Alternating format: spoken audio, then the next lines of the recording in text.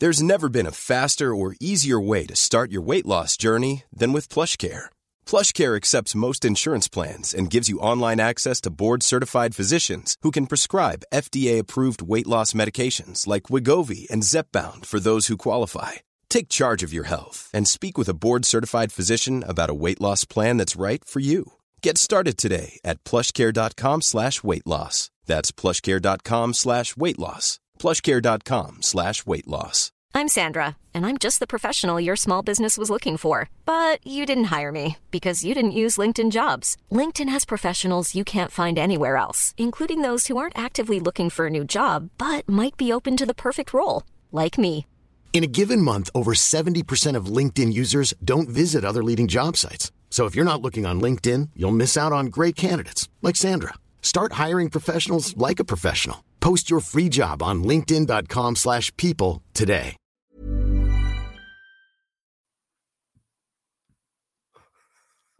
Amateur hour. Oh boy, here we go again with amateur hour. I can't even get the banner to show up right and the timing, Alan. This end of absentee stuff, it's just getting to be intolerable. So I think we're going to have to more skill. He's got more skills in him than is apparent to the naked eye. First view. Yeah, He's a bit like Liam Scales in that regard. I mean, to the naked eye, you see this sort of cumbersome, talentless, left-footed defender thing, but actually underneath the surface, there's a lot more depth and things going on there than what you'd probably realize. Maybe that's why he likes Liam. He sees a lot of himself in him. Maybe that's what it is. I think that might be it. So yes, apologies, a little clunky start there. Welcome along to the Huddle Breakdown. We're here to talk about the week's news up until this point, which there's been a bit since Alan and I convened earlier in the week. We'll talk a little bit at the end, hopefully a little preview on Aberdeen. Probably not as much meat and potatoes there to go over. A lot more with the news flow of the last couple of days. You think we'd get some calmness here as our returning manager would prefer, I think. But there, at least within the Celtic support, there continues to be some of these issues bubbling up. So how are you getting on, Alan, since we talked on Tuesday? Was it Tuesday, for God's sakes? I don't even know. It was only Tuesday, yeah. No, very good. It's it's because every day seems to bring another sort of thing to add to the to-do list. So it's just a lot.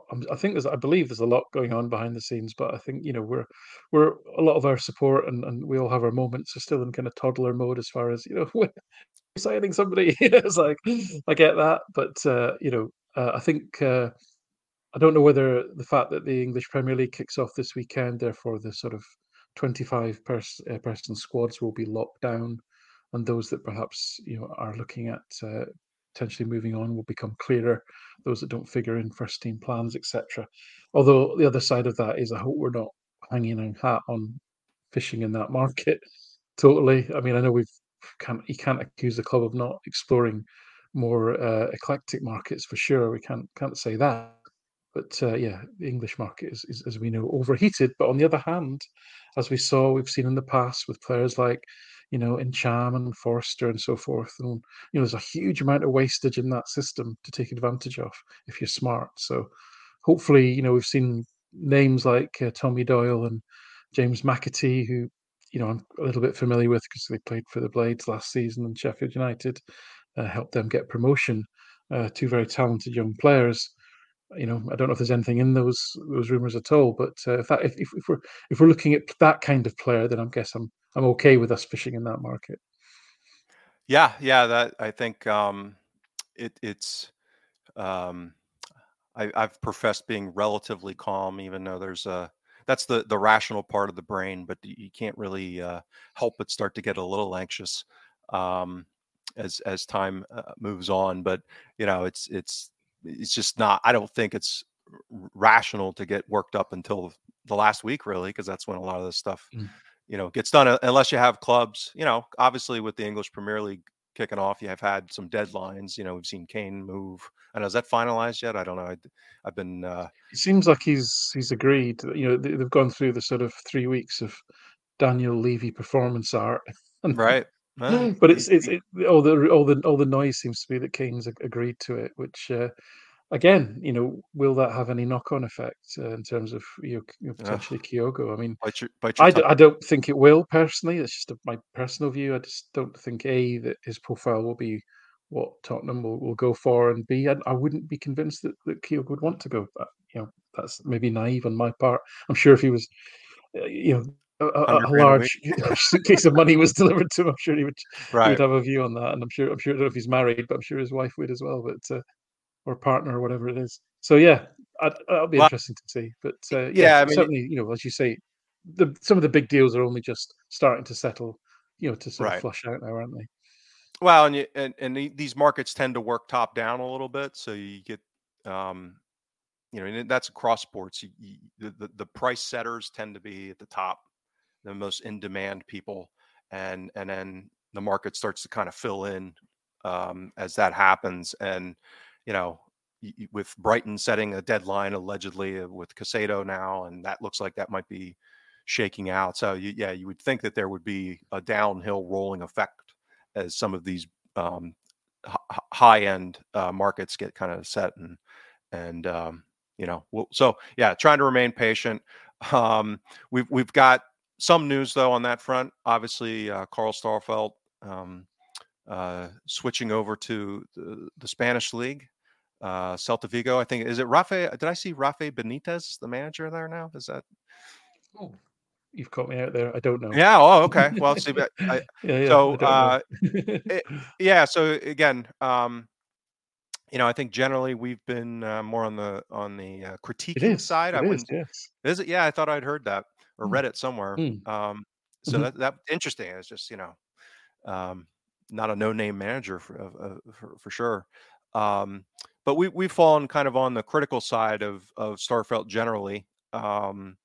So I think I kind of know what your answer is going to be, but probably worth addressing because he has left, and there's still, I think, some debate about what the relative impact of that could be for the season going forward. So, what are your thoughts? Yeah. So listen, I think Ange Ball, as we called it, was kind of weird in many ways. But one of the things that I think it did is it altered our perception of players because the system was so strong. I think potentially there were players who individually on their own, that component, take them away from the team, put them in any other team, may not be that great, but get them in Ange's system, doing what he wants them to do, performing how he wants them to perform, can be highly effective.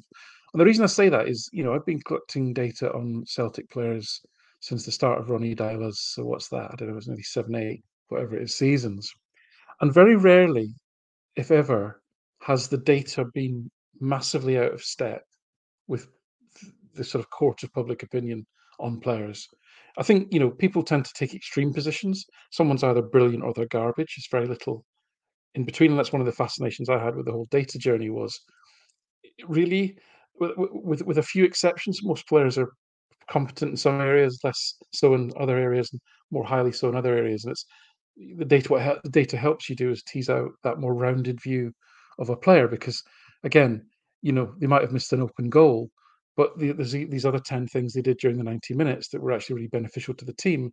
You probably don't remember them. They might just been like a little layoff or a run that made space for someone else or whatever. And you try and sort of capture all those things to give a kind of rounded view of the player. So the reason that I'm coming back to is that the under Ange, there's obviously been at least two players, Carl Starfelt and Rio Hatate, who the the seemingly the sort of the settled view of the mass of the support have a view, and the data does seem to be very different to that. And as I said, I've not really seen that happen before until those particular players. And I think Celtic have had a great team over the last 2 years. We've enjoyed absolutely terrific football, been very successful. The football's been attacking, entertaining. Stumfeld and Hatate have been key players in that team. And I think what we're seeing or will see, and we even saw a glimpse of on Saturday, is that, you know, it was incredible in some ways, the job that Postecoglou did to create such a cohesive way of playing that you could almost take any player out, put another one in, and the wheels would still turn. Everyone knew what they were doing. Everyone knew their jobs. And in Scotland, that worked absolutely brilliantly. We did. We just completely blew teams away, and we blew them away such that Endo used to lament, "Oh, what we talk about this week?" Because guess what, we won. We won easily. We played as effective as we had done the week before, and probably as effectively as we were going to play the week after.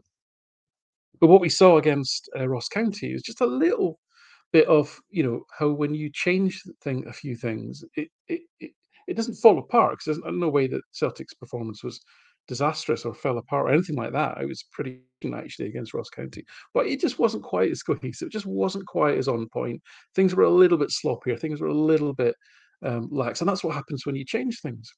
And you and I have had this conversation about you know if you're recruiting to fit into this very specific Ange ball, um, what happens when you change the manager? What happens when you change the system? Will those players be actually good enough to play in a different system where they may be asked to be more autonomous? They may be asked to make more decisions. They maybe have to play off the cuff a little bit more in terms of deciding which runs to make, etc. So all of that. That was a big preamble, really. But why I think it was important to Starfelt is because you know Starfelt clearly struggled quite a bit when he first started. There was it was a very high error rate, and I think you and I came to the conclusion in the December of the 6 months he'd been here that this guy just wasn't going to make it. But Postecoglou believed in him. The relationship and the form with Carter Vickers became a good one. Starfelt kind of just simplified his game a little bit to take away some of the complexity and make it easier for him. He fitted well within the system. And last season, there's no doubt he absolutely improved. He improved to an extent where I would say he was of an equal. Well, what the data says, not me, what the data says, he improved to a level where you would put him in that bracket of central defenders like Boyata, Sviatchenko, even Siminovic, etc. What I would call decent, solid, good centre halves. They're not in the Van Dijk, Carter Vickers, Julian at his best. Not at that level, but good enough and competent enough. And I think he got there. Um, and as I say, we've talked about before, he had some great strengths. His aggressive defending would be a positive. He could turn the ball over. He could force mistakes in the forward. I don't think I've seen a centre back quite as effective as him in the box. I don't remember him missing a header in the box. I think he was brilliant in the box. Most of his trouble happened when he was asked to do stuff outside the box, whether it was defending against aerially competent forwards, or whether it was people running at him, or whether it was getting caught, pulled under the ball, whether it was making rash challenges and so forth. So I think I will remember him fondly. I like the fact that he improved in the time that he was here. I think he was. I think he was absolutely trusted by Postecoglou, and fair enough. And he responded positively to that. Became a really good partner for Carter Vickers. I think it's highly disruptive that he's left, but on the other hand, I don't think his ceiling was going to stretch in terms of would he be a better player under Rodgers. I suspect probably not, because, as I say, it will be a slightly less structured system that we play under. So, and good luck to him. Listen, if it's a personal reason, it's not the worst thing in the world to happen to him. He's got a La Liga team under Rafa Benitez. I mean, that's a great move for him. I really wish him all the best. But fascinated to see, as always, we move on and what happens next. So I was able to catch a part of your Axom appearance on the Friday Bulletin this morning over my coffee, and I heard you mention. I'm going to steal some of Paul John's content here. I hope he doesn't get too upset at me. But so you had mentioned a factoid on clean sheets, and I was wondering if you could repeat that, because I'm going to segue that into something that I tweeted about or X'd about this week. Yeah, so the discussion went on to, Carter Vickers and Starfelt. There was a fact about that they hadn't lost Celtic hadn't lost a league game where the two of them played together, which is a remarkable stat. I mean, Celtic have had a remarkable 2 years and haven't hardly lost a league game anyway, so that is remarkable. And the question was, are they up there with the great sort of partnerships of recent times? I just threw in the fact that I asked the question, what was the partnership that got Celtic the Scottish clean sheet record? Because I think Celtic went something like 13 or 14, I can't remember exactly, games without conceding a goal, and that was a record. And Fraser Forster was in goal, but nobody could remember that it was actually Van Dijk and Ambrose that were the central defensive pairings. So that was the kind of that was the sort of factoid, as you say, that behind that one. But it got me thinking about, what were the great, central defensive, partnerships of this century. I mean, because even people, unlikely as it may sound, somebody mentioned, McManus and Caldwell. They were incredibly successful, and probably neither of them are remembered as, anywhere near the best central defenders Celtic have had in the last 20 years, but they were incredibly effective partnership. I think the great partnerships in the last sort of 10 years since I've been doing this have been ones that have not lasted very long. So there was a year when Julian and Ayer together were absolutely Yep. fantastic, Yep. and there was a year, the year of Van Dijk and Denier. Those two together were absolutely fantastic. Um, you could argue, Carter Vickers and Starfelt last season as well. I think that's fair, and that you can't argue with the fact that Celtic didn't lose a game when they played together. So fair enough. Yeah. So my segue on that is, so I did a thread on how I've kind of tried to come up with a, as I call it, a performance attribution analytical framework relative to football, and kind of contrast that to how all of us kind of think about these things emotionally as supporters, right? So you get this kind of binary top-down supporter mantra, which is, if we're successful domestically, we win a treble like we did last season, then that kind of permeates and almost like Mm. fairy dust and gets sprinkled on everybody. And Yes. everyone probably gets Yes. a bump up in perception as far as how good they were individually. And so what I've tried to do is come up with a little bit more nuanced way of kind of assigning credit, so to speak. And I posted about that, and I think, and we've talked about this. I think that last season we talked about it quite a bit, which was that the interplay of what you spoke about relative to Ange Ball with the structural advantages that Celtic have from a budget and from a talent perspective just completely overwhelmed the league in a way that, quite frankly, I didn't expect. We've talked about that last season, and I think that component gets underweighted as far as the attribution as to why, right? And the other part of this, so that permeates on all kinds of stuff. Like people, a lot of people understandably are disgruntled, thinking that if this is one of the best center back pairings that Celtic have had in a long time, well, then why is he only going for 4 million or 5 million or whatever he's going for to a top, big five league? So again, I get it. Like, given that kind of fact pattern and the fairy dust that gets sprinkled. But back to your point, I mean, I think when you kind of look under the surface, I think a lot of that had to do with structural factors, and that some of his and I place him in the same category as kind of Joe Hart, which is quality professionals, quality players who came in and really worked their ass off, playing for a manager who they seemed to get on with, who had a mutual trust, but they were miscast actors. Right, they were Sylvester Stallone driving Miss Daisy. Right, it just didn't. That's Morgan Freeman's role. Right, you put Sly into that one, it doesn't make any sense. And so I think both of them really did a great job with the raw equipment that they have in order to go into this system, this very specific system. And that's where I will remember both of them fondly. Well, I still, Hart. We'll talk about that. We've talked about that earlier in the week. We're not gonna do that again. But relative specifically to Starfelt, I'm going to remember him very fondly because I think he did his close to his absolute best, being asked to do something. He was asked to play on the left. Probably the worst thing that could happen to him relative to his skill set. I mean, his limitations on the ball. You've talked about it with the body shape, and he's not like a great 2-footed center back on top of that. So he just really did, I think, a great job, given his limitations and what he was asked to do in that role.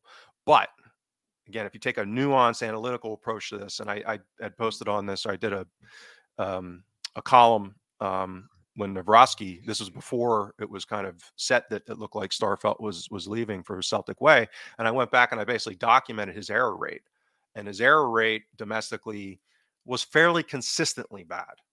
So it wasn't like just that beginning 2 or 3 months. The problem is at Celtic, that error rate, even in a 38 game season, it's still not a lot of occurrences because it's Celtic and we're playing in Scotland, and so it's like 3 a season what's the error category? It's when he basically hands the ball over to the opposition and it results in a shot. That's the key, because there's a lot of times our opponents aren't good enough to capitalize on him just dumping the ball to them in the middle of the pitch and they fumble it away, or they make a bad pass or that kind of thing. So that, like, to get to that point of actually it resulting in a shot is less likely domestically.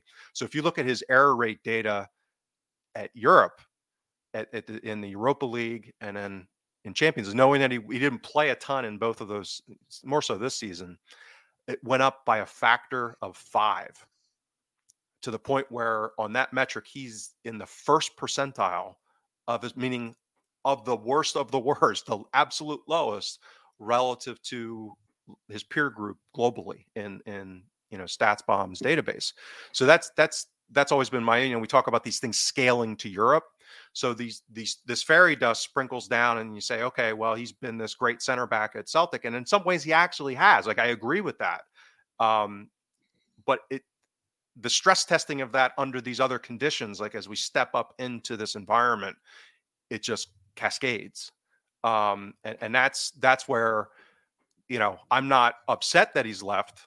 I actually think it's probably a blessing in disguise if we're smart about replacing him, hopefully.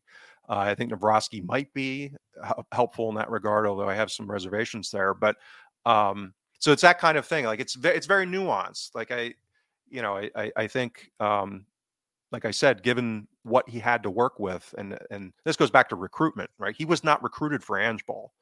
It was pretty obvious. Like, he came in too early for that. Like, he was on some list and they had, vetted him, and maybe it was a value buy because of what was going on in that was preceding, but the invasion. But it wasn't like a well thought out, like, this is a guy who's like, the Navrosky actually looks more like an Ange Ball center back, quite frankly, than Starfelt did. So, it's a bit more nuanced. And was the guy great or bad?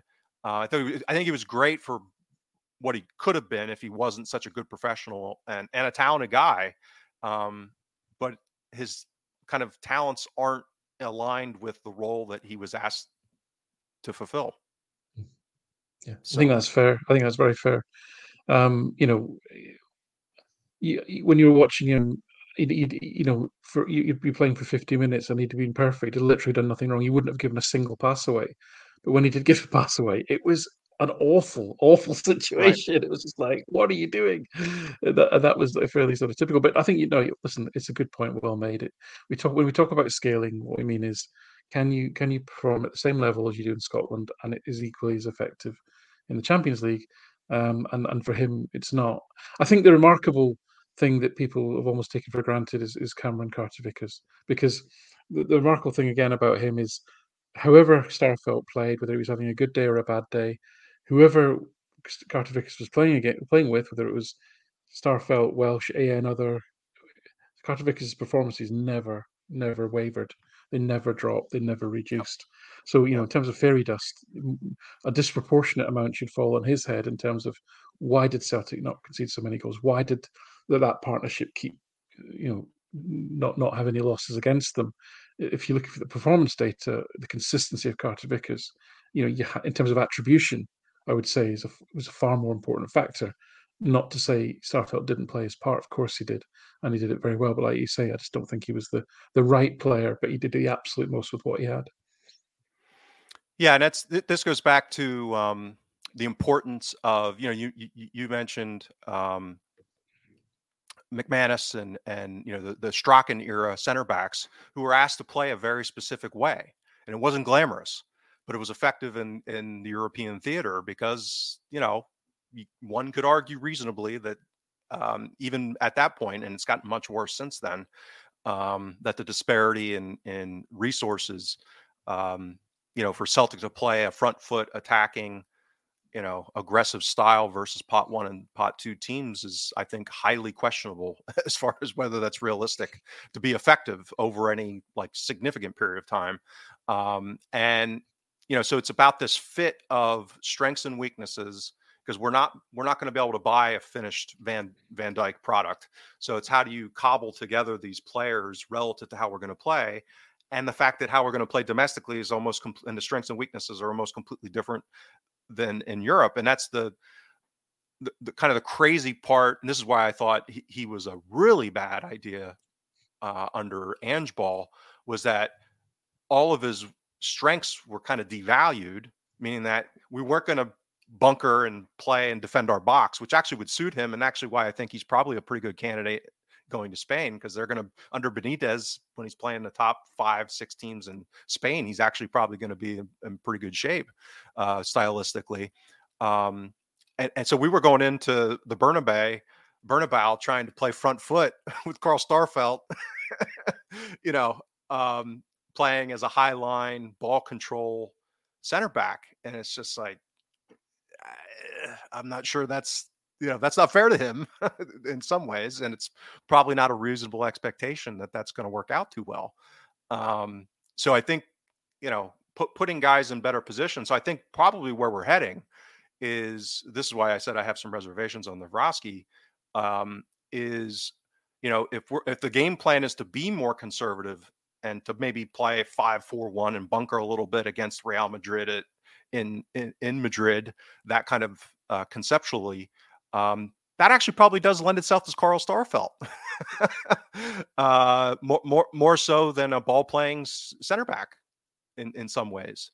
So it's very nuanced in that way, in how these kind of strengths and weaknesses. And to your point, a huge part of this is what are the strengths and weaknesses of the guy next to him. And, Carter Vickers has a lot of strengths. So not only how does the individual fit, but how do they kind of, play off of and complement Carter Vickers. So yeah, an ode to Starfelt. I think generally, we'll hold him in high regard, even with all of the criticisms and critiques that we've had from a performance perspective. And again, it has nothing to do with him. I don't think you could have a bigger disparity, between the regard for the individual and the effort and the professionalism and the buy-in and all that stuff versus factors he couldn't control, and him, doing the best he could with the circumstances. So, yeah, let's move on to maybe some of the other news. I guess, was there a big press conference or something, or an interview that made some headlines over the last 24 hours? Did you hear anything on that front? Yeah, I mean, it seemed it came to come to light that Bernabeu, because he was completely missing from the squad last Saturday, that he'd slipped in, which I'm sure we've all done that in our youth. I think I'm not making excuses for the guy. I don't know the situation. I think he's got a young baby actually, but he's had we've a all couple been of there. yeah, he's had a couple of indiscretions so far. I think Yeah. he had an unfortunate incident last year that's probably a little bit more worrisome, but this sounded like a bit more of a sort of human type thing. But anyway, listen, looks like he's back in training. He'd had a good pre-season. I was speculating whether he might have a chance of getting in ahead of Greg Taylor, just based on pre-season form. I suspect that has gone for the short term. In the if Celtic continue to perform reasonably well like they did last week, then I think he will be a sub until if or when Taylor's form degrades slightly. So there was that, and then there was some chatter. You seem to make a point about obviously he's been quizzed about Reo Hatate not starting again. I think the level of perception really about Hatate's performances mean that this was seen as quite a ballsy and big move that he wasn't in the first 11, and Turnbull was. So yeah, that seemed to gather some attention. I think Rodgers was just saying that, as far as he's concerned, Hatate understands what is required of him, is training well, and therefore will play a part of the season, which is exactly what you'd expect, really, him to say. So I don't know what's behind that. As I say, we speculated last week about, so could it be form? Obviously, the sort of preseason games, that was certainly the case. I think the number of blind passes he gave away against Bilbao was something that the manager didn't like and was concerned about. Whether there are other issues around attitude or buy-in, whether he feels he's run his course with Celtic, I don't know. But certainly there seemed to be a shift between Hatate as he played in Japan and then Hatate when he came back to the country. Turnbull's come in, done a decent job, I thought, against Ross County. Did pretty well, actually, in a slightly different role with O'Reilly, in a quite like the fact they were both of them trying to get into the box, get past the striker, which I thought worked really well. I think they're both capable and skillful at that. That's what Rodgers wants his two number eights to do. I could see that that's probably not Hatate's strength. I think he's better deeper. He's better with the sort of play in front of him. I don't see that he's one that's going to sort of run past the striker and be getting on the end of passes and all that sort of thing. So maybe there's a little bit of that in it as well, just in terms of what the demands of that number 8 role are under Rodgers in the early bits that we've seen. So yeah, I think those were the two things, and I think it's been kind of packaged together as Rodgers being putting his stamp on the squad, being disciplined, etc. I don't know if that's just a confection or that's a reality. I think we've seen in the past with Rodgers, he is somebody that you do need to keep on the right side of, and he will turn if you're not perceived to be on message. A bit like Postecoglou, you're either in or you're out, and I think Rodgers is probably quite similar in that regard. Well, and if I go back to the kind of the attribution framework that I was referencing. One of the things that you and I had talked about a lot last season was about the potential for maybe the perception of the quality of recruitment was getting some of that fairy dust that was really, Ange ball being laundered. And I think, this highlights a couple of things, which is the potential for that, meaning that Rodgers may be coming in and having a different view that's disparate from what the consensus fan view is on some players. Good and bad, by the way. And the flip side of that goes back to the strategic question is, I would call Postecoglou and Rodgers, maybe kissing cousins as far as, how they are going to play at Celtic. They're not too far away from each other, but relative to Celtic, kind of really getting forward and making these advancements, it's a question of optimization. And, are you optimizing for the style of play and the way that the manager wants to do things? And even with that little bit of variation, it's a question of, okay, like how much of this overhaul in the squad is going to occur because Rodgers is coming in and said, nope. And could that be better managed over transitions if it was more coherent in, how those transitions are going to go on? Because, Postecoglou plays a very specific way. I mean, that he's on the kind of outlier edge of style of play, as we talked about endlessly since his arrival, kind of the Bielsa wing of, almost like a...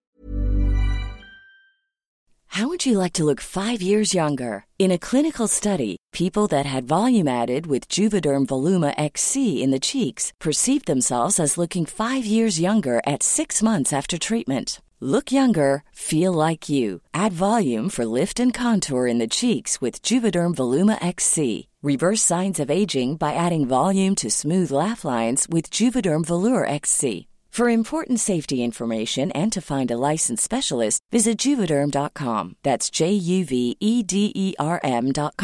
Not for people with severe allergic reactions, allergies to lidocaine, or the proteins used in Juvederm. Common side effects include injection site redness, swelling, pain, tenderness, firmness, lumps, bumps, bruising, discoloration, or itching. There's a risk of unintentional injection into a blood vessel, which can cause vision abnormalities, blindness, stroke, temporary scabs, or scarring. Talk to a licensed specialist to find out if it's right for you. Hiring for your small business? If you're not looking for professionals on LinkedIn, you're looking in the wrong place. That's like looking for your car keys in a fish tank. LinkedIn helps you hire professionals you can't find anywhere else, even those who aren't actively searching for a new job but might be open to the perfect role. In a given month, over 70% of LinkedIn users don't even visit other leading job sites. So start looking in the right place. With LinkedIn, you can hire professionals like a professional. Post your free job on linkedin.com/people today. Hey, it's Paige DeSorbo from Giggly Squad. High quality fashion without the price tag. Say hello to Quince. I'm snagging high-end essentials like cozy cashmere sweaters, sleek leather jackets, fine jewelry, and so much more. With Quince being 50 to 80% less than similar brands. And they partner with factories that prioritize safe, ethical, and responsible manufacturing. I love that. Luxury quality within reach. Go to quince.com/style to get free shipping and 365-day returns on your next order. Quince.com/style. Burrow is a furniture company known for timeless design and thoughtful construction, and free shipping, and that extends to their outdoor collection. Their outdoor furniture is built to withstand the elements, featuring rust-proof stainless steel hardware, weather-ready teak, and quick-dry foam cushions. For Memorial Day, get 15% off your Burrow purchase at burrow.com/acast, and up to 25% off outdoor. That's up to 25% off outdoor furniture at burrow.com/acast. Yeah, an ideological radical positionalism. Yeah. Right. So, this goes back to this question of strategic alignment and being efficient and optimizing.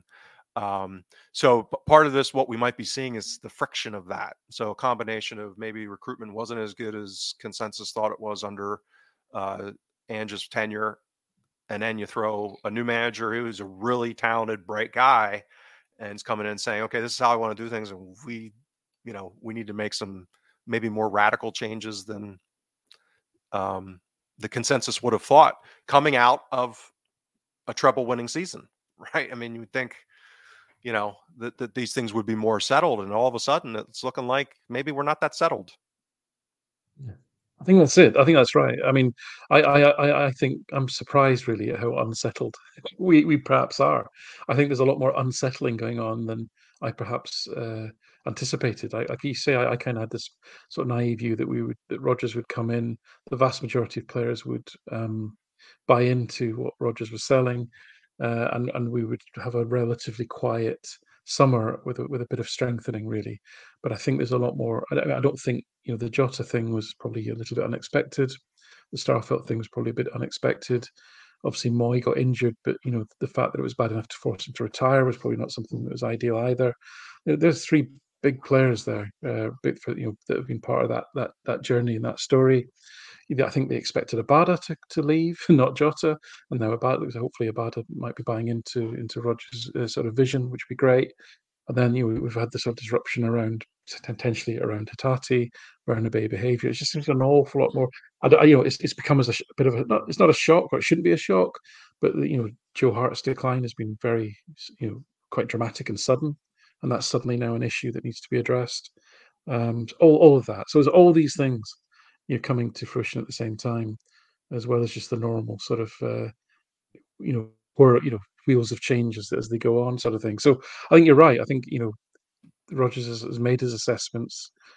I thought there would be like more or less the players that were out on loan would be shipped out, and we might lose one or two to deals that we couldn't turn down, really, and that we'd kind of strengthen, sort of thing. So we've seen the kind of the wheels of normality turning, which is the sort of get the young, Moneyball type signings in from obscure markets. That's fine. We've seen the big deals under Jota happening. That's fine. but we haven't seen the big incomings yet, and there's a bit more disruption in the current squad than perhaps we a bit anticipated. So I think you take all that together, probably just a little bit feeling a little bit uneasier than if we were sat here 2 months ago, maybe. Yeah, and I think that's how we opened the show. I think that's probably what's feeding into this kind of underlying anxiety that I think most of us are feeling probably, because it's been a little bit more disrupted and less settled. And I mean, again, if you just think about it, if whether it's through choice or eventually an exit, if you throw Hatate into the mix, I mean that, and if they end up addressing the keeper situation, that's 5 starters effectively, Yeah. from last season. And I don't, even I, who was, probably on the extreme wing of thinking that there might be um, more of an overhaul than some, I wouldn't have thought 5. Um, Mm, Not the way that it's gone on. Yeah, mm, that it would be something else. Now, the positive of all this is, there could not have been a better financial situation to be addressing this. Um, so again, it's not a dour um, assessment from me. It's more so, again, ideal. Like, how do we move more towards the more ideal? Because you're never going to get to the perfect ideal. But if you're going to continue to make progress towards more efficient, better decision making, um, you know, resource maximization, that kind of thinking, um, I think we're still a ways away from that. But having a lot of money to maybe paper over some of those inefficiencies, I think, is better than not having it. And um, so that's the good news. And again, if we sign 3 or 4 of the Jota, Carter Vickers level players between now and, I mean, I don't know if the window closes exactly on the 31st this year, or September 1st or whatever, but um, then that can change the entire equation on all of this, including how we're yeah. all I feeling. th- and I, How we're all feeling. and yeah, and I think that's I still believe that's likely. I think I do too. Yep. I believe there was a plan to sign 3 starters, and with Starfelt going, that's probably 4 now. It seems like there's definitely interest in the Swedish guy Lager Bielke, who looks again a really promising player actually. Um, all the usual caveats in place. Never seen him play, just seen the highlights and the data. Of course, so wait and see and all that, and it's not a done deal. But you know, if we're going to be looking at that sort of level and hopefully, like you say, higher, then if the 3 or 4 come in to effectively replace, therefore, the 5, if you count Nawrocki as essentially a first team level player, then pretty much at the end of that, you hope that we've upskilled, because if effectively we've got a new first choice goalkeeper, we've got a new first choice centre back partner for Carter Vickers, based on all the limitations and the realities of what we've talked about, that immediately would be hopefully an upgrade, right? So that's where we want to be. We want to be gradually but perceptibly improving the overall quality of the squad. And like you say, with the money that we've got, even though it isn't actually that easy to spend money, especially when you're shopping in the same markets as the big leagues, then that I still think we need to kind of believe that will happen, and I believe that is the intention. So yeah, no, definitely no panic, but yeah, I think we're right to be mildly concerned for sure. So, any other news of the week that you want to raise or mention before we transition over to take a look at Aberdeen? I This is think what so. happens when we don't. This is what happens when our producer doesn't show up again. We just kind of wing it on the fly. I think, yeah, I'm kind of worried a little bit about the whole kind of Rocco Vata situation. He's a year Yeah, a year out from ending his contract. He's doesn't look like he's signing. yeah, And this all comes back to, and this isn't Celtic's fault, by the way, right? Celtic and all the clubs in Scotland, we do not have a credible pathway for young players to yeah. develop into first team players. The Lowland League solution is better than no solution, but it's a highly imperfect solution. You cannot go from playing, University of Stirling students on a Tuesday to Tynecastle on a Saturday. It's just not realistic. So, because of those structural inefficiencies in the Scottish game, Celtic have got to find ways to give their young players a better platform to progress. Now, this Admira Wacker link up in Austria, where it looks like some guys are going to go and play in the Austrian Bundesliga 2, I think they call it, maybe. That sounds like a great innovative solution. Obviously, you've got the existing kind of loan market, so if you've got players that can play, even in the Scottish Championships in the past has been quite good. Even League One in England is a hell of a tough school to bring kids on. But people like Lowell and Vata, at the age they're at, and they're both, I pick on those two because they're both seem quite physically well developed guys. So you need to find opportunities for them where they can play first team football, men's football, in a highly competitive environment, and then let's see how they get on.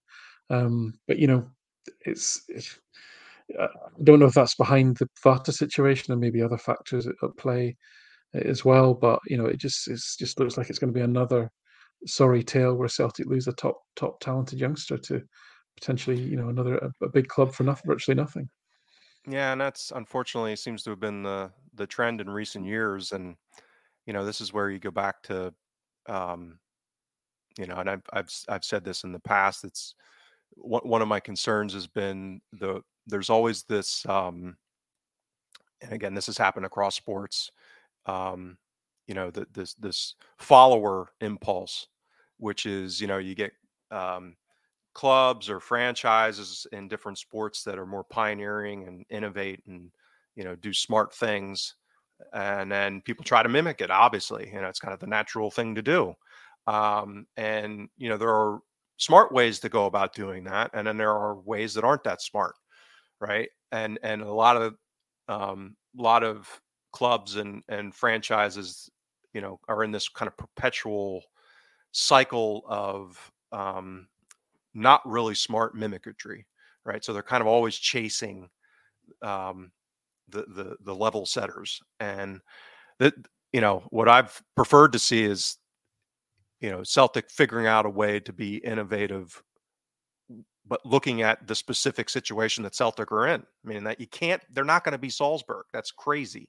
There's too much specific stuff with being in Red Bull, with them having set their anchor down in Africa from a scouting perspective. Like, they've got IP, intellectual property, and value in the institution that they've built that is not something that you can replicate. But you can get really smart people that are innovative and say, hey, like, let me walk into the specific situation at Celtic that has this SFA problem and the culture problem within Scotland and this pathway issue. And, to me, that should catalyze radical thinking, which is, why do we even have an academy? Do you go the radical route of a Brentford, even though they've kind of circled around and maybe revisit? And that's the thing. It's like, how much money has been spent on all of this player development with not a lot to show for it for quite a long time now? And what would it take to invest to ramp that up? And who's really the person in charge of doing that? Like, are you just trying to be Salzburg in a kind of mimicry way and doing it in a way that's not really, likely to succeed, given the reality of that we're, Celtic, and we're facing as a club? And that's where I've been concerned. And it's tough, like you said, like, so a lot of this is not, quote unquote, the fault of the club, but how we handle it that's just the responsibility of the people running the club. And that's, so if it's either, if you're going to do it well, then freaking do it well. You know what I mean? Don't do it. Don't half-ass. Why don't you have Celtic's Academy somewhere in Scandinavia? Celtic's Academy is in Scandinavia, right? And if you find some good Scottish kids, you say, right, here's a life experience for you. We'll educate you. We'll house you. We'll give you a great life experience. You can go over there. But otherwise, we're going to use that as our base, and we'll troll Northern Europe for kids that are talented enough to play in Celtic's first team, and Yeah. and we'll create link ups with smaller clubs in those leagues to loan and let them play players that have come through that system. I don't know. I'm just Right. I mean, spitballing off the top of my and head. I'm sure That's the point. You need to do something better than what we do. yeah. And I guess that's always been my concern, which is if you kind of look at the pattern of, the player retirement path, right? So you're feeding into the coaching system of, understandably, and again, but are these the most talented people that could be setting the stage and the vision and, moving the things forward in a way that's going to make it, I'll call it European class, right? That maybe like top third, right? And again, we talk about this from a player trading model. We're not going to be Benfica, we're not going to be Salzburg, but can we at least be better than Molde? You know what I mean? Exactly. Can we at least Yeah. match Dynamo Zagreb and some of these other clubs that face challenges as well, that aren't anchored in tropical paradises or great climates and that kind of thing. So yeah, it's your so that I agree that news is not surprising, but it's that I don't know. We'll see what the game plan is to maybe stymie that hemorrhaging, because it's become a hemorrhaging. I mean, the last 3 or 4 years, it's been pretty much, if it's a good quality player, two things are happening. Number one, they're not getting a sniff of the first team, and they're leaving. So We're losing them. We're losing them, just on the cusp of getting into the B team. They're not even, right, they wouldn't even be ready for the first team. I mean, right, arguably, maybe Doak, Ben Doak seems like an outrageously talented player, and that's going to be a huge loss, so I think in time. But players like Hepburn and Morrison, I mean, they were nowhere near even the B team yet because they were too young. right, So right. we're losing them because they're thinking, well, what am I going to do now when I turn 16? Oh, you're going to play in the Lowland League if you're lucky. Well, or I could play for Bayern Munich's B team. Well, it's like, Right. okay. Yeah. Anyway, Not a listen. not So a tough Aberdeen decision. game. Let's get on to that. Let's get on to Yeah, the yeah. Aberdeen game. Yeah, go on. You've been doing some good digging on this. Yeah, so the obvious caveat applies, which is when we're dealing with relatively small sample sizes of games, that there's a lot of noise that enters the picture. But I was just curious because anytime I hear a pervasive narrative in Scottish football, my alarm bells go off. Like when I hear a bunch of people echoing the exact same thing, it just, the way my brain works. I'm like, that's an interesting, the fact that that's happening. It sounds like it's universal. I'm just going to go look. Like, does an analytical approach to how games unfolded, does it support what the narrative is? And then I look for like big gaps. And that's usually when I, try to either do a thread or say something on here. Because a lot of times, there are times when, perception does match the underlying.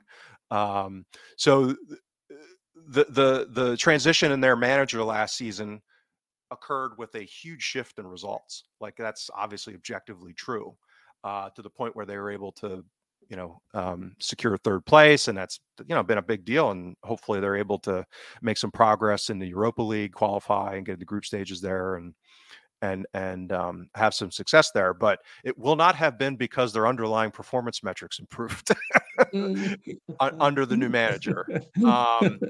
So if you actually look at kind of underlying trends, they did get more resolute in a defensive perspective, meaning that they did, kind of reduce chance creation from the opposition by about 10%. And most of that was in open play. So again, that's kind of a good thing, normally, all things being equal. But the problem was that their attacking output tanked in a meaningful way more than their we'll call it suppression of chance creation occurred. So if you kind of net out open play, you look at set pieces and XG for both, it was not a positive trend that emerged. And you say, well, why does that matter? Results turn. Well, of course it did. The question is it sustainable, right? Was there something structurally and fundamental that changed that the manager controlled, or was it some of these other kind of just weird factors that occur in shorter periods of games? It's the same reason why sometimes managers get, sacked stupidly, even though, I would argue at Hibs with Jack Ross, and, pretty good managers on a relative basis end up getting fired and sacked for what is really just variance. or bad recruitment or bad fit and some of these other things. So again, back to this attribution mentality of thinking about like what actually drove the performance. And there was two big things that occurred during this period. Their finishing was good over, I think it was 15 games, that they just finished more chances than they had under Goodwin. And I didn't get down to the point where like the actual players, like I didn't look at the mix of which strikers were playing or how the chances fell between forwards and midfielders. I didn't go to that depth because quite frankly, I don't care that much, but it's not Celtic. But just on kind of a basic level of, what chances that they have and did they finish them or not, it swung huge from they were really under finishing and they went to really good finishing. So that's a big chunk. Like that can be as much as like a goal a game at times over that number of matches. And then at the same time, Roos, who's been a good keeper, a good shot stopper, probably the best in the league, went from being good to really good during that window. So you balance those two things out. And I would argue, neither of them, unless, Robson's like the greatest coach ever and teaching finishing, which, maybe he is, I don't know. That for the most part, it was probably just kind of variance that drove a lot of this. And I think you've also picked up on, and I looked at some of the data, like stylistically, they've gone back towards more of a long ball philosophy, which again, maybe that's a smart thing. I don't know. I'm not making that judgment. I'm just looking at kind of the general performance trends. But how does that fit relative to their personnel? And, is there a strategic kind of coherence to what they're doing, the way Robson wants to play? Because they're, going longer more. And it seems like their pressing intensity has also picked up, which again, I'm looking at this from a Celtic perspective, like I'm drooling going into the weekend. I'm like, I'm thinking like, okay, this is the kind of game I think, well, maybe I bet the over on goals scored, depending on what the pricing is. Because it looks like a situation where it's going to be at Pittodrie, obviously. I suspect they're not going to bunker this early in the season. And they'll probably go long and try to press us high, particularly given how Ross County had some success in attempting that. And that seems to be a predilection that Robson's implementing to be even more aggressive. Not that Goodwin wasn't pressing, but looks like Robson's kind of cranked it up a notch. So yeah, that's kind of the situation that, as I see it, as we move into the game, is that there's probably this overselling of how much better, quote unquote, Aberdeen got under Robson, and that the way his style of play, if he follows through, like maybe he will bunker, I don't know, but I kind of see a pathway here where it could be beneficial to the matchup for us on Sunday.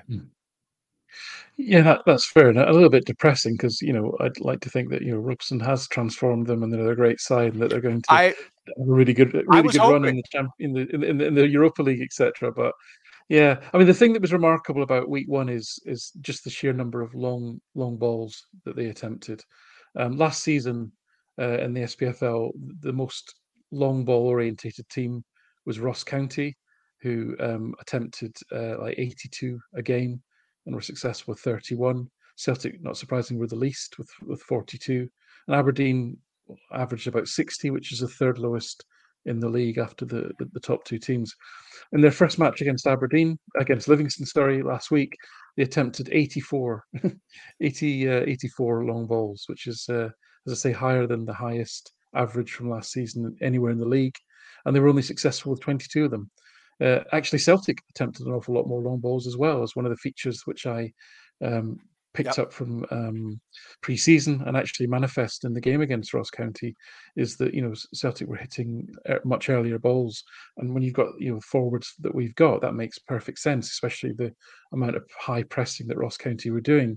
And Celtic were actually successful with 46 out of 61 long passes last week, which is excellent actually in terms of a completion rate for that kind of pass. So, but the other aspect of it is that, to me, it just doesn't make any sense for Aberdeen to play that way, given the personnel that they have. I think they've got, outside of certainly, well, actually, based on the evidence of last week, outside of Celtic, I would say they've got the best strikers in the league potentially, and Is the Duke Majowski still there? and and Is the Duke and still there? Duke's He's still still there. there, Yeah, isn't Duke's still there. he? Right. Yep. And but they're both quite skillful players that want to get the ball to their feet and link up. And behind them last season they had Clarkson, who they've managed to get again, I think, who was a really nice footballer. Yeah, that's a That good to me signing. suggests they should be playing a bit of football, really, not just lumping it long against two players who I don't see, launching balls up to Duke or even Majowski. I know he's a bit of a bigger guy, but he's not really a sort of classical target man. I don't think No. he's more of a kind of big, skillful kind of player. Um, so yeah, none of that makes any sense to me in terms of the cohesiveness. I think they had two fullbacks playing in the back three last week, which again suggests that Robson's tied to a particular way of playing, and he'll shoehorn people in to do it. You're still relying on, bless him, Johnny Hayes having to basically run the whole of the left flank by himself. I mean, how old is he now? 36, 37? Yeah, he's Yeah. got to be. So none of it makes sense to me. I'll be honest with you. I mean, fine, Monday might get a bloody nose, we might lose. You can all laugh. That's fine, but Johnny I just just don't turned see 36. He just turned 36 say last again. month. Yep. Yeah, Johnny yeah. just I turned just doesn't 36. none of it seems cohesive to me, really, in terms of what Robson's trying to do there. So that's all good as far as Celtic are concerned, I guess. But it's sad in terms of we'd like to see some good coaching talent in the Scottish Premier League, because the potential of the Aberdeens, the Hibs, the Hearts that are there to be, if you think of other clubs in Europe that have, somewhere between 15, 20,000 average crowds, that's a sufficient base on which to grow a decent football club. When I say that, I mean, get a few rounds in the Europa League, take a few points in the group stages, maybe even sneak out of the group every year or two, rather than just never even qualifying. So it's in that context that I'm a little bit saddened. I think, like you, I'm looking forward to Sunday in terms of a matchup. I think Celtic will be far more coherent, and will have too much for Aberdeen, given the way that they're set up. But I just wish those clubs would sort themselves out and get some decent coaching talent and decent recruitment to back it up. Well, and if I try to take the charitable perspective, is I think it was at Livingston, right? So, again, it has its own ping pong They didn't have a tendency. shot on target. Well, They no, didn't I have a know shot on that, but target. as far as Yeah, going long, and it was one of those games where you go to Livingston and it can get to zero. be The yeah, only but the only club that didn't have a shot on target, even Ross County. Well, Ross County scored with both of theirs, which let's not go into that again. But right.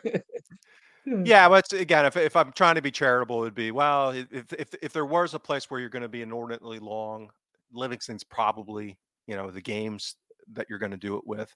I'm skeptical. I mean, I share your skepticism. That's why I'm trying to take the devil's advocate approach here. And the other big part I didn't even check, is if is Roos still their keeper. I'm pulling that up right now. I think he is. Yes, Yes. Kel Roos. Yeah. So that Yeah, yeah, yeah. introduces kind of a wild card, which is he, being a quality shot stopper. He's still of an age where he's You know, probably not in any kind of material decline. He I don't, could. He don't could. I don't know what their injury situation is like. They must have injuries, right? But they had Nicky Devlin, that was Livingston's right back for 20 years. He was playing centre back. They had the Right. young guy Mackenzie, who's a left back, playing centre back. They had the lad Paul Vara, who's not very good in central midfield, with Clarkson, who's I think looks like a nice, Yep. good footballer. Shinnie, I mean, how many years can Shinnie catch up to people enough to kick them? I don't know. He's getting on a bit as well. The two Yep. strikers are good. I like them. And as I say, poor Johnny on the left wing, all on his own. So it just looks a bit of a mess to me. I have to be honest with you. Yeah, I'll agree with you. I was just thinking, from a risk perspective, if we have an off day from a shooting perspective, finishing perspective, and Roos has one of the days where he's really effective from a shot stopping perspective. But yeah, I mean, again, I'm trying to stress test where we could run into problems. Yeah, the days at Pataudry where we've struggled I mean, I don't think we've lost since 2016 up there, but the days when we struggle have tended to be the classic midwinter Tuesday night. The wind is absolutely howling and the rain, etc. Yeah, Hopefully, it's like 22 degrees, nice and calm. right. Sunny afternoon. It should be fine. Yeah, I agree. Well, we're end is out, so we're not doing prediction. I'm putting my foot down, so we're not going to do predictions. Yeah, Other than good. I think we're both relatively comfortable going into the game, and I probably the most interesting aspect of this will be, and if any of your other radical ideas on surprises follow through going into the game. I suspect not, but who knows? We'll see. And what he does in midfield. So if we kind of persist with Turnbull over Hatate, I think that'll maybe be another data point that is at least worth noting as far as what the underlying situation might be there. So, all right. Well, I think we'll wrap it up there. I think this is the part where Enda does the follow comment on. I don't think I've added this. I'm going to have to talk to him about this. So if you want to leave a review on iTunes, please do so. A favorable review. If you have a bad review, then ignore what I just said.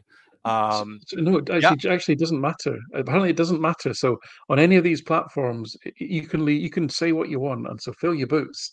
If you want Oh, to okay. really tell James what you think of him, please do, because apparently it doesn't matter whether the comments are favorable or negative. It all helps to boost Oh, the algorithm and the traffic. So get I, I can yourself. I, I, I can tell Yeah. my wife that I do this show now. I've kept it secret.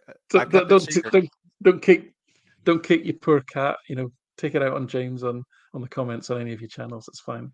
All right. Well, I can come out of the closet to my wife. I can tell her that I'm doing the show now because I know she'll leave a bad review.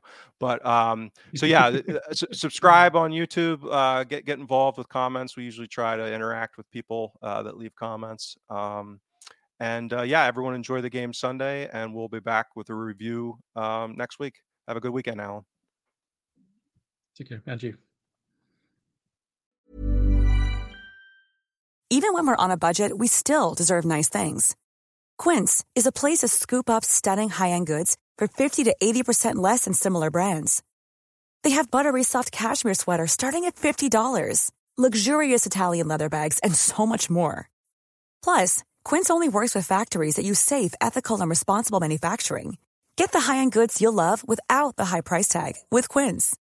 Go to quince.com/style for free shipping and 365-day returns. Mom deserves the best, and there's no better place to shop for Mother's Day than Whole Foods Market. They're your destination for unbeatable savings, from premium gifts to show-stopping flowers and irresistible desserts. Start by saving 33% with Prime on all body care and candles. Then get a 15-stem bunch of tulips for just $9.99 each with Prime. Round out Mom's menu with festive rosé, irresistible berry chantilly cake, and more special treats. Come celebrate Mother's Day at Whole Foods Market.